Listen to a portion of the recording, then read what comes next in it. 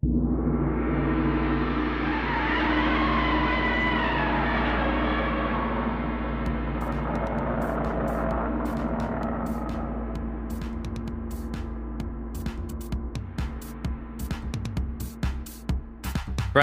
welcome to year 4 of Camp Kaiju. Now, the next number of episodes may sound a little different because they were recorded in previous seasons as exclusive Patreon content. So why release them now to the masses instead of recording just new episodes? Well, if you didn't know already, my wife and I welcomed a baby girl into our lives, and as such, Camp Kaiju must go into hibernation while I focus my efforts on bringing up that fearsome little monster kid. And until the podcast returns with new episodes, you can still get caught up on all the great monster movie talk at our website, campkaijumoviereviews.com, Letterboxd, Instagram, and Facebook. Matt and I are still gonna engage with you all there. You can find links in the bio. Thank you all for listening. Thank you all for your ratings and reviews. Thank you, patrons, for your above and beyond support for this show. Talking monster movies with you all has been an absolute joy. Producing this podcast has been an absolute thrill, and I hope to get back to it soon.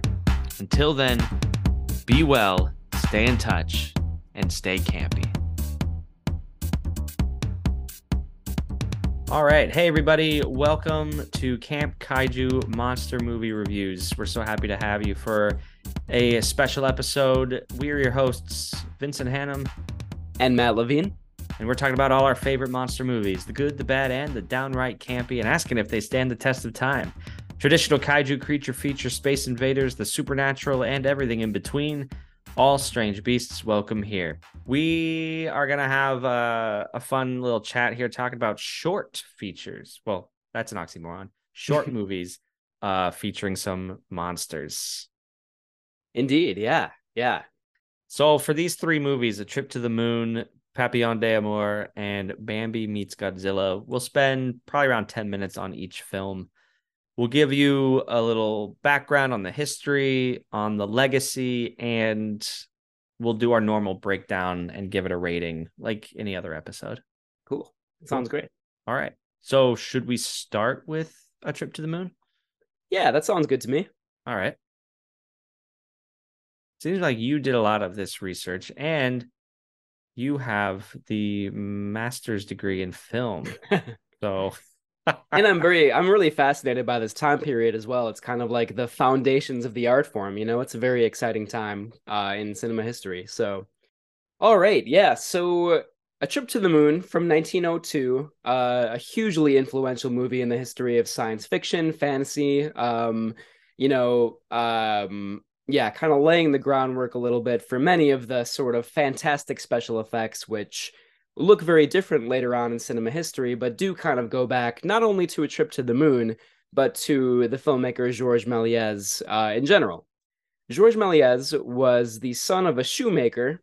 He came from a pretty wealthy family, but he left the family business, I think, in the 1880s, because he was always fascinated by magic and theater and kind of all these spectacular effects that he wanted to achieve. And he always had kind of like a childlike fascination with the sense of wonder that like this kind of, fantastic genre could give to audiences. So he owned a theater, I think as far back as the 1880s. And in the theater that he owned in 1895, the Lumiere brothers demonstrated this fantastic new invention that they had where they projected a film. It was one of the first public projections of cinema in history, basically in 1895. So Méliès, like many other people, were fascinated by this new invention, like, still photographs coming to life, this illusion of reality happening right in front of your very eyes. So on that night, December 28th, 1895, which, it's very hard to have sort of like a start date for cinema because like before that, there were like all these different visual toys, different kind of like, where you would look through a viewfinder and like spin the carousel around. That might have been like sort of a precursor to the kind of films that the Lumiere brothers showed in 1895. But for all intents and purposes, that kind of was the birth of cinema in the sense of a film projected before a live audience. Hmm. So Méliès asked the Lumiere brothers, how do I get my hands on this invention? It's amazing. I want to see what I can do with it. And the Lumiere brothers, being sort of clever, business people in addition to artists, were like, no, we're not going to let you, we're not going to give this to you. We're not going to let you know how we did it. Méliès eventually figured out how to get a projector. I think he got one from London because a lot of other people in Europe were trying to figure out how to do this at the same time. So he got a projector from London or somewhere in England, and he figured out how to make a camera out of it, like just out of his own sort of like technical mastery, basically. He started making films in the late 1890s. But when he first started, they weren't really all that different from the Lumiere brothers, where it was kind of just like setting up a camera and having like a scene play out. It might have been like, with the Lumiere brothers, famous examples are just like a train arriving at a station or like employees leaving a factory, like slices of life like that.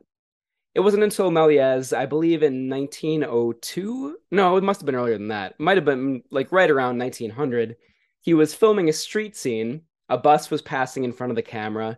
The camera jammed, and he had to kind of like, get it back on track. And then when he started filming again, and then projected the film back later, it looked like the bus that he was filming turned into a hearse before his very eyes, but like the movement was seamless. So he was like, this is a magic trick. Like, look at these amazing things that you can do with this new invention. This is kind of a long lead up to say that Méliès is seen as like the creator of narrative fantasy films. And I think, again, like we could complicate that a little bit. I think the Lumiere brothers did tell stories in their early movies as well. So it's not entirely Méliès's creation. But yeah, certainly for sure, he came up with these fantastic stories of witches and magicians and like fantastic creatures that would appear before your very eyes through, in-camera tricks where he would stop filming and then replace whatever was in front of the camera and do like through clever editing and like, very careful choreography. It seemed like these impossible effects were happening. So, A Trip to the Moon, 1902. That was maybe like 5 years into him making these movies. And Matt, And it was, is it fair to say he, if not created, maybe he did invent a lot of the editing that we take for granted, or did he perfect it, like dissolves and fades? Was that him messing around with the camera and coming up with these effects? yeah, I think it is fair to say that, especially in terms of like visual effects that nobody had ever attempted before. I think in terms of editing, you also have Edwin S. Porter around the same time. He had the movie The Great Train Robbery from 1903, so Oh, just a sure. year after A Trip to the Moon, Mm-hmm. where, there is some fairly complicated cross-cutting where there's like a pretty involved story that's being told in that movie. Mm-hmm. Edwin S. Porter also has a movie called Life of an American Fireman. That is from, I think, the same year as A Trip to the Moon, where this is kind of an involved story, sorry, but like uh Edwin S. Porter shot various angles and various versions of different scenes, and the projectionists themselves could kind of like cut the film together and show whatever version they thought was best for their audience. Hmm. So there was a lot of experimentation going on. There was a lot of innovation in terms of like how to tell a story, how to convey a sense of space and time on film. But I do think it's fair to say that Méliès made the art form leap forward quite a bit with like these magic visions that you could achieve. And and we'll get to the film itself, but I think it's so fortuitous, like what, like the man who created or perfected the illusion of film that we know and love himself was a magician. I think it almost like had to have been a magician to do this kind of work. And if it weren't for him and his unique background, who knows how long it would have taken for people to just figure it out, because they Right. weren't thinking the same way Méliès was. Yeah, I think that's true. I do think part of the appeal for early cinema was that it was kind of like a magic act. Like I think, audience like there's the legendary story that when the Lumiere brothers first showed Arrival of a Train at La Ciotat from 1896, it was like the illusion of depth because we see this tiny speck of a train just like racing towards the audience. And the legend goes that like the audience members like ran out of the theater because they thought they were going to be ran over by this train. So I think like this sense that it was a magic trick, that it was like an optical illusion where like they didn't know what was happening and how it was achieved. I think that story is somewhat apocryphal. I think there had been enough like inventions before then that audiences probably kind of knew what was going on. But still, there was a sense of magic and a sense of wonder that was like pervasive in cinema at that time. Yeah. So then Méliès makes a trip to the moon, which is like just insane. It's just nobody ever seen anything like this before. Right. It was mind-boggling. Yeah. I mean, like it was his biggest production to date. It took, I think, 3 months to make, which at that time was a very long time. Because Méliès made more than 500 movies throughout his career. Like he was just peddling them out all the time, basically. And they didn't really take all that long to make for the most part. Right. But A Trip to the Moon did. I mean, 3 months was a long time. It cost 10,000 francs, I think, which again was a huge amount at that time. Yeah. And yeah, it was a pretty involved story and production. Like a lot of different sets were created in his soundstage. Lots of different costumes, lots of actors, relatively speaking, for the time. So a huge undertaking for sure. And it's only 15 minutes long. Right. And even then, like, projectionists could kind of like crank the projectors at different speeds and like could even like cut scenes out if they wanted to. Like projectionists had a weird amount of control over like what they presented to their audience at the time. It was sort of just like a Wild West at that time. Huh. So yeah, like technically it is like about like 13 minutes, right? I 15, 13, 15. well, 15 maybe with extra credit. Like the Yeah, the the version on HBO Max is 15 minutes, gotcha. Yeah. but there's, some title cards in the beginning and end. Yeah, gotcha. So yeah, and there was like a little bit of variation on that, even when it was initially screened. Like that could kind of vary a little bit, but Mm-hmm. but yeah, it was hugely popular, and there were remakes or sort of like rip-offs is probably a better word for it. Like all over, like Yeah. in the United States, all throughout Europe. Edison. Like yeah, Edison in exactly. his wily ways was bootlegging this thing and selling it as his own. Absolutely. Yeah, yeah. But yeah, so it was you know, there probably weren't really blockbusters at this time, but if there were, this was maybe the first one. Yeah, and I think it's important to talk about the restoration history, which isn't very old. Like that's not Yeah. ancient within our own lifetime. The In Méliès' time, color film was not uncommon. It wasn't filmed on color film stock like what would become. No, this would be hand painted. People would go in and hand paint the frame itself. Yeah. Huge time suck. Yeah. Yeah, indeed. And in doing some research about this, I read about this factory owned by Elizabeth and Berta Tuier. My French pronunciation is horrible. I apologize. But these two women had like a factory with more than 200 technicians who would be like hand painting each frame. And each of the technicians would be responsible for a specific color. And it was very much an assembly line where like one person would like paint one color on the frame, then it would go down the line. So yeah, this was a huge kind of industry at the time. Yeah, and so all that to say, the the film itself, correct me if I'm wrong, was more or less forgotten, right? Because it was one of thousands of short movies that were being made at the time. But it was rediscovered in 1930 when there was a general reappraisal of Méliès' influence on film history. But there were no surviving color prints of the film until one was discovered by a film collector, donated his collection in Barcelona in 1993. And suddenly a lost color print of A Trip to the Moon was found, but it was in complete shambles. Is there a more technical way to put that? I don't think so. I mean, like I heard it compared to a hockey puck. Like the celluloid had like shrunk and it had decayed to an extent that it was like Wow. stuck together, and they didn't think that they would be able to salvage it. Right. They didn't even think they could get it together. And I can't even fathom the painstaking labor to slowly pull that apart and then digitize it. And what I love in this story, so This was discovered in 1993. It took how many years to digitize it, put So it I together?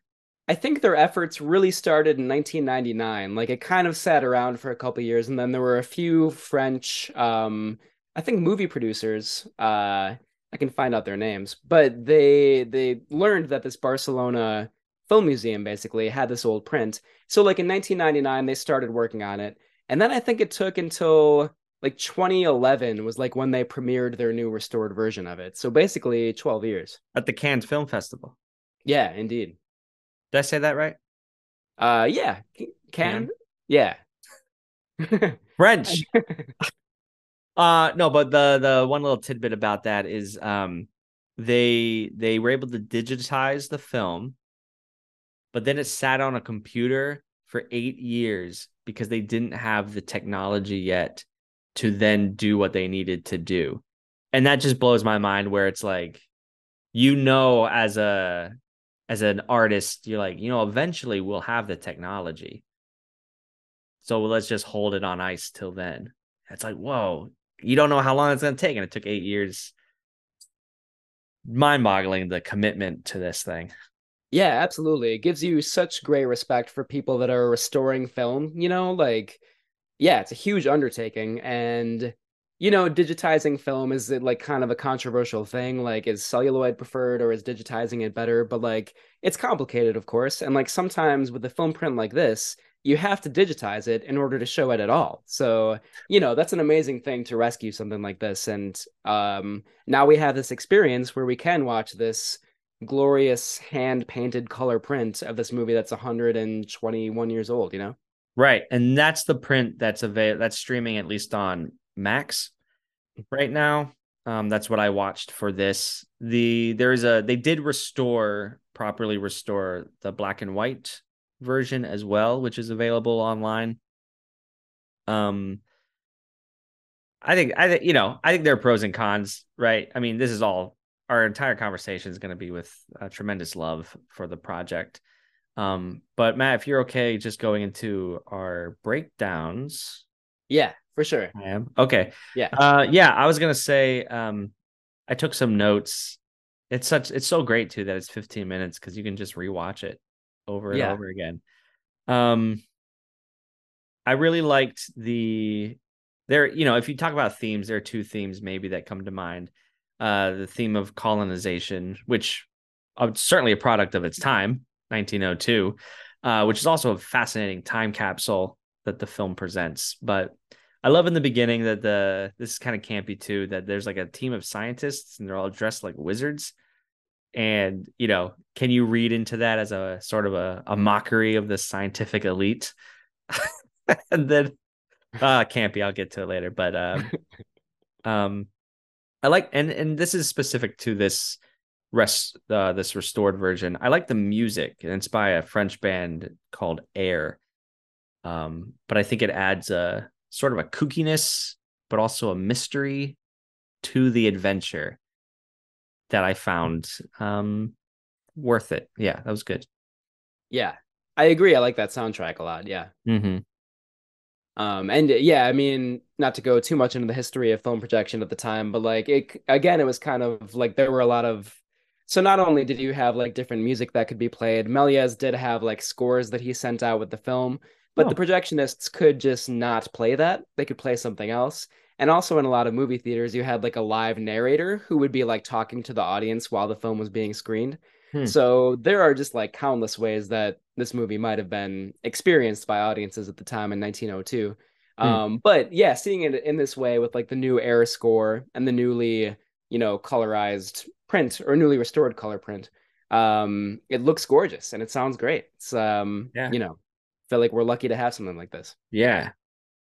And the set design, I just love like the sets. It's clear Méliès has a background in theater, with the moving sets, and you can picture this on a vaudeville stage, let alone being filmed.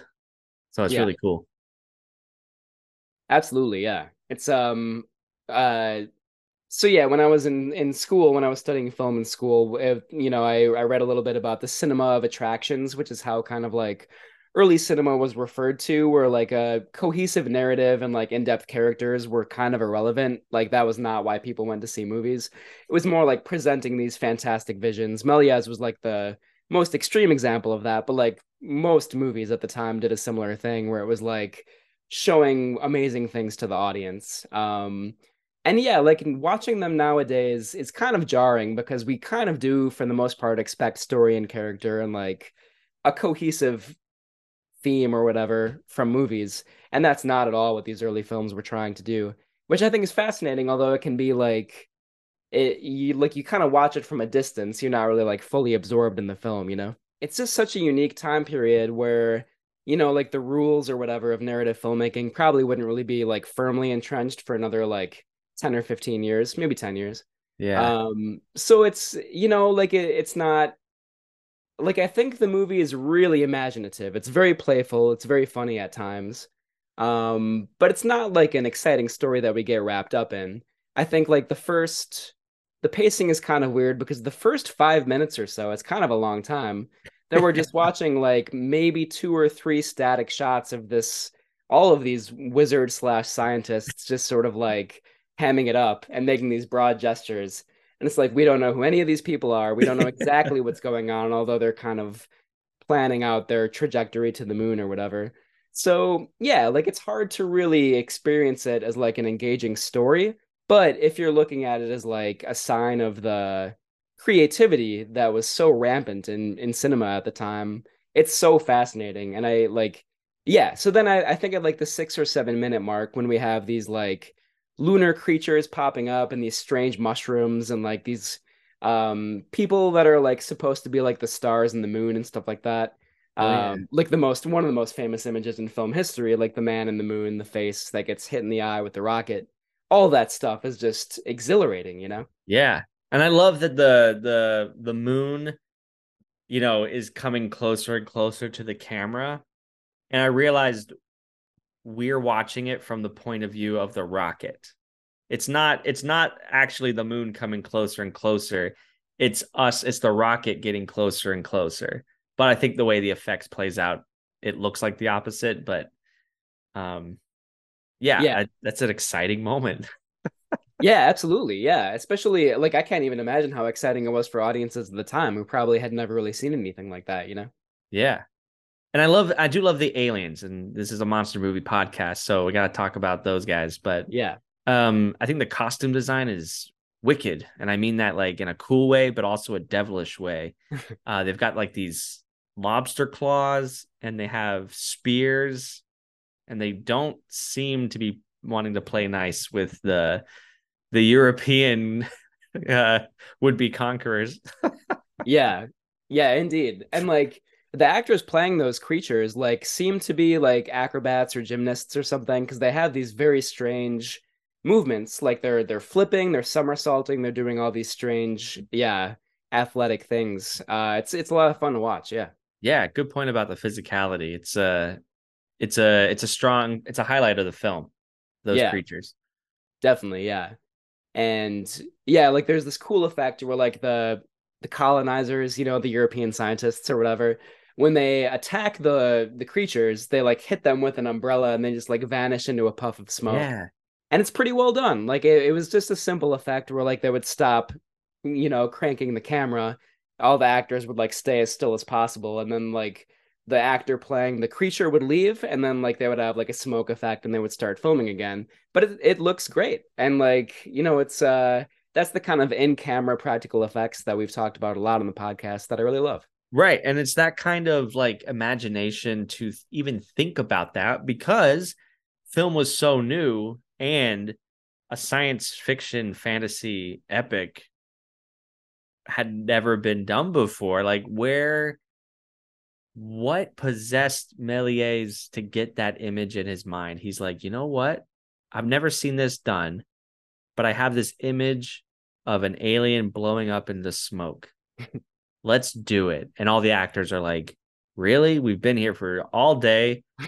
You put like 20 of these smoke effects into the movie. We have to stop every time. But Méliès, the perfectionist, illusionist, was like, we got to do it.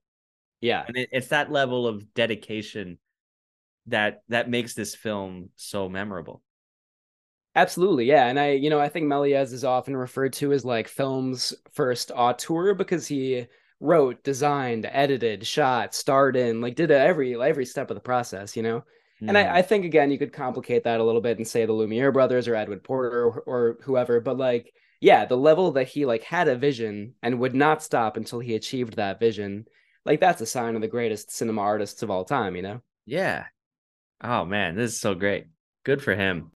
I think those scientist wizards or whatever they are, like they really ham it up as much as possible. And that is like the acting style that was prevalent in movies at the time where they, were like the broadest possible gestures to the audience. But like looking at it nowadays, it does not seem at all like real human behavior. And it's one of the most fascinating things about the movie, but also like um yeah, campy to the extreme in the sense that like those cannot be like real characters in like any sense that we know humans to behave, you know? Yeah. A couple of things that just made me laugh in the movie, and this is like me watching this as a time capsule, and I'm like, oh, even in 1902, if you have a scientist in a movie, they're gonna have an attractive female assistant. So And here they have like a whole army of attractive female assistants. Yeah. long-legged, they're in like bathing suits, and they're rolling out the cannon and the rocket ship. Yeah, of course it's totally ridiculous that all these scientists would just like walk into a rocket and like those female assistants just like push it into like the launch pad or whatever. Like, of course it's ridiculous, but it's so fun. It's great. These tropes have been around forever. Also, one of the first thing the scientists do when they get to the moon is just go to sleep. Yeah. Let's roll out the sleeping bags, and they nap. Yeah, because apparently they can breathe on the moon, of course. Makes sense. Yeah, yeah. And then they're dreaming of women. Yeah. Yeah, for me, like I think like the first half of the movie is like, oh, this is interesting from a time capsule point of view. And then the moment when they go into that subterranean cave and that mushroom grows like several feet or whatever, and then like one of the lunar creatures comes out from behind it, that's the moment where I'm like, whoa, like my mind is blown. What's going on here, you know? In like one moment, it goes from like a time capsule to like honestly a very transportive and like kind of mind-blowing experience, you know? Yeah, a movie. Like we all the kinds of movies we love, right? Absolutely, yeah. All right. Does this movie stand the test of time? Or is it completely forgettable? Oh, it's an all-time classic. I mean, if only for the ways that it influenced science fiction and fantasy and just cinema in general for the next 100+ years, it's an all-time classic for sure. Yeah, I think it stands the test of time and is a bona fide classic. Yeah. And that's not to say it's like entertaining every step of the way, and like you kind of do have to have in your mind like this is going to be a slightly different experience than most movies we watch nowadays, but that's also one of the things that makes it so fascinating, you know? Yeah.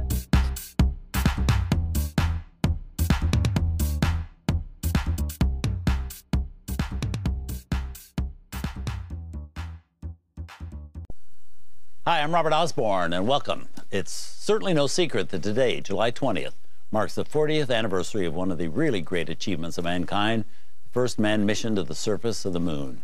It's an anniversary we've been celebrating all day today, and we're going to continue to do so into the wee hours of tomorrow with more films about space travel. And to make our festival particularly special, I'm very happy to say that I'm joined right now by the man who was the lunar module pilot when Neil Armstrong landed the Eagle on Tranquility Base, became the second man to walk on the moon, Dr. Buzz Aldrin. Welcome, Buzz. Thanks, Robert. It's great to be here on this special day. We're very happy to have you here. I also want to congratulate Dr. Aldrin on this new book he's written, which is called Magnificent Desolation, The Long Road Home from the Moon, which is all about his adventures in space. And since he is one of the few among us who can speak with authority about space travel, we thought he'd be a perfect co-host for the space travel films we have coming up. Well, up first, he's going to help me introduce the very first movie ever made about space travel. And not only that, it's one of the first movies ever made, period. It's A Trip to the Moon from director George Méliès in 1902. Now, this is an incredible film, but you're an incredible man. And on this great anniversary, we know how we feel about the 40th anniversary. What do you feel? What are you thinking at this point?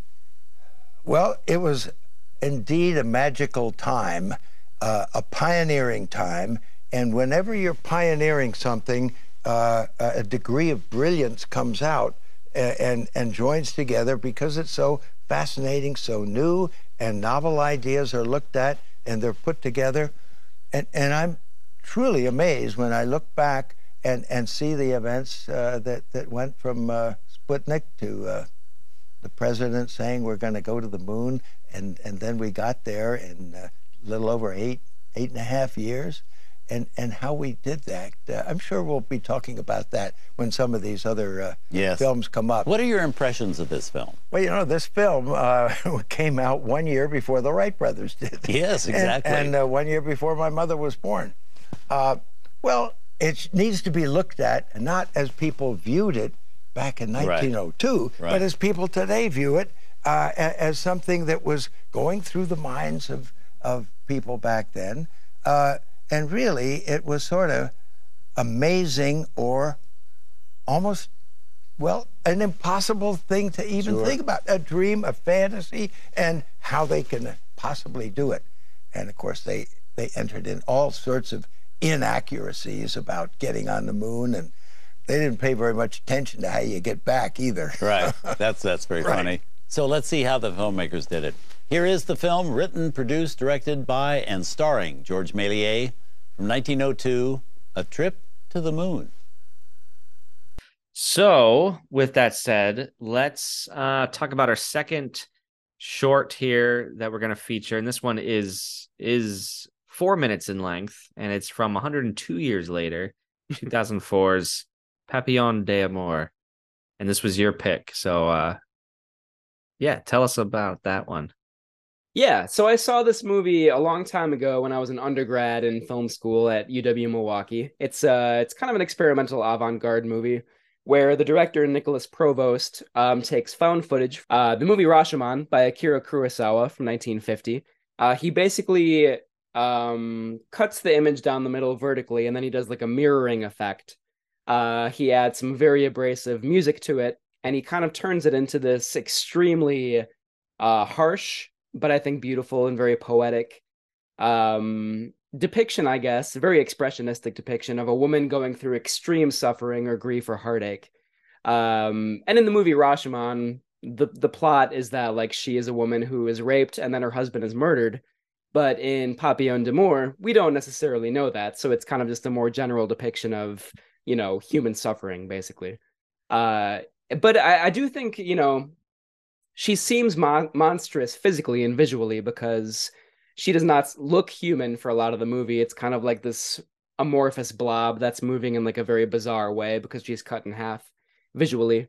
But you know, the movie sympathizes with her at the same time and is kind of showing, you know, kind of like the lowest depths that humans can kind of go through, like their worst kind of suffering and despair, basically. So in my opinion, and I'm excited to hear what you think about this movie in particular, but I think it's really beautiful. I think the approach is pretty simple, but I think like the interpretations that you can get out of it are vast, and they're, you know, kind of multitudinous, I guess you could say. Yeah, it's a pretty emotional experience, I think. Yeah, it's a violent experience, and it doesn't start off that way necessarily. You know, okay, here the title is Butterfly of Love. And I watch this movie and I'm thinking, oh, okay, it's a woman. She's turning into a butterfly.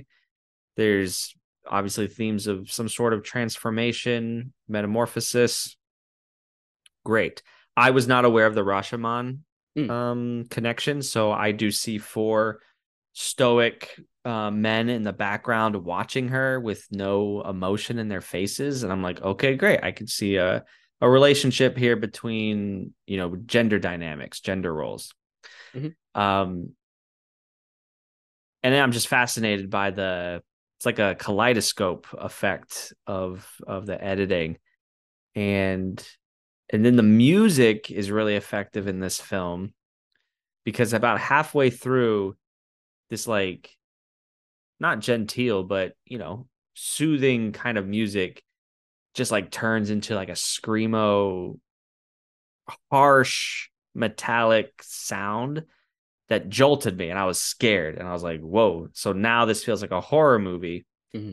And this is a painful experience, which transformation often is, whatever that means to you in your own life. So yeah, and then it was over, and it was only 4 minutes long, and I was like, whoa. I didn't expect to feel anything with a movie this short. And when it started, I was honestly like, okay, I've seen movies like this at art museums. Great. It's avant-garde. But then it caught me off guard, and I was like, yes, thank you. That's great. So that was my experience watching it. That's so good to hear. Yeah, this is, I watched a lot of kind of insufferable art movies when I was going to film school, but like some really great ones too. And I think like when it's if it's as visually interesting as this movie, but also seems to have like an emotional sort of like motivation, then that's the best kind of like avant-garde or experimental work, And this one's really good, I think. Yeah.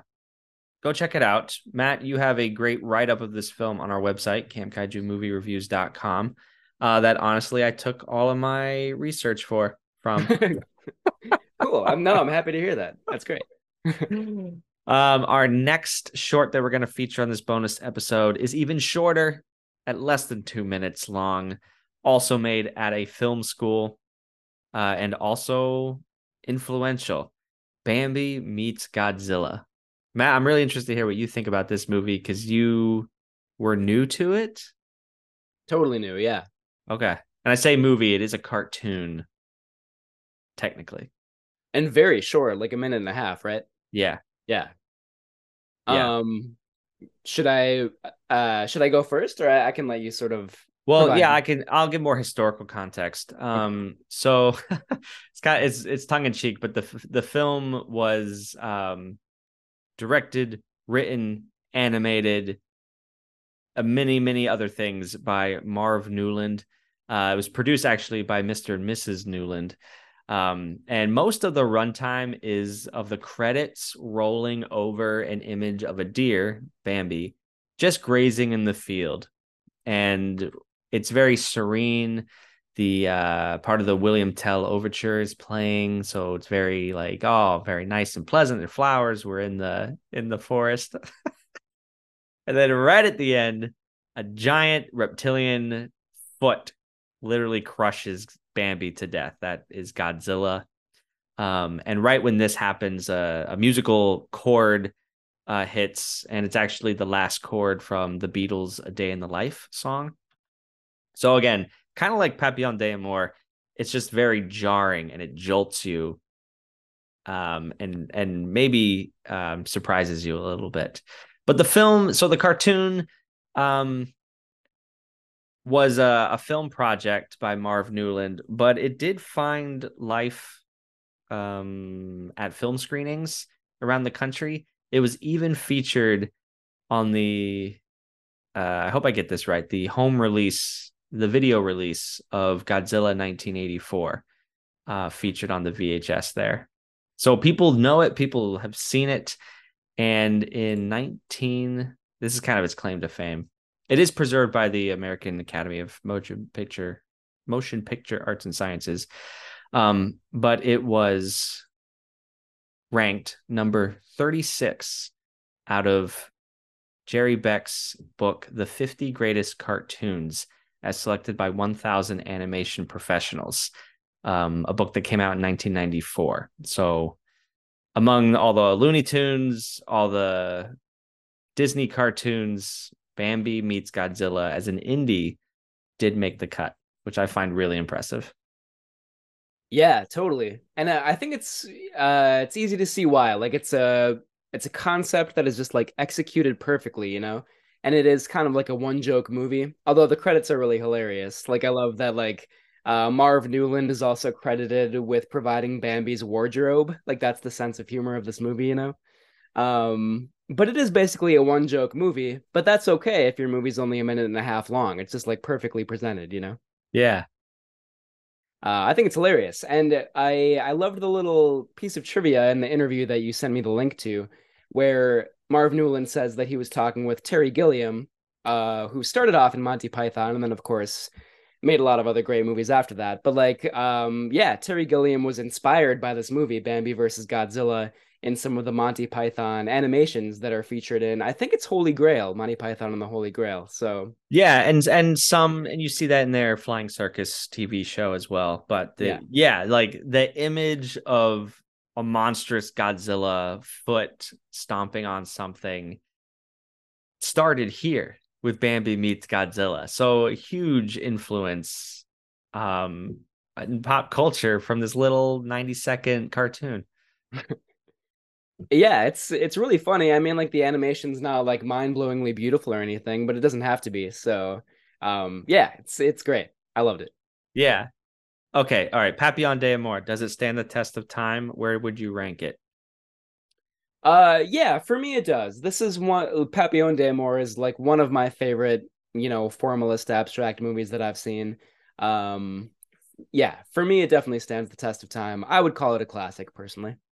Okay. And me not knowing this genre of film, I'll just say, yeah, being one of the few that I've been taken by, I'll say it is a classic and stands the test of time. What about Bambi meets Godzilla?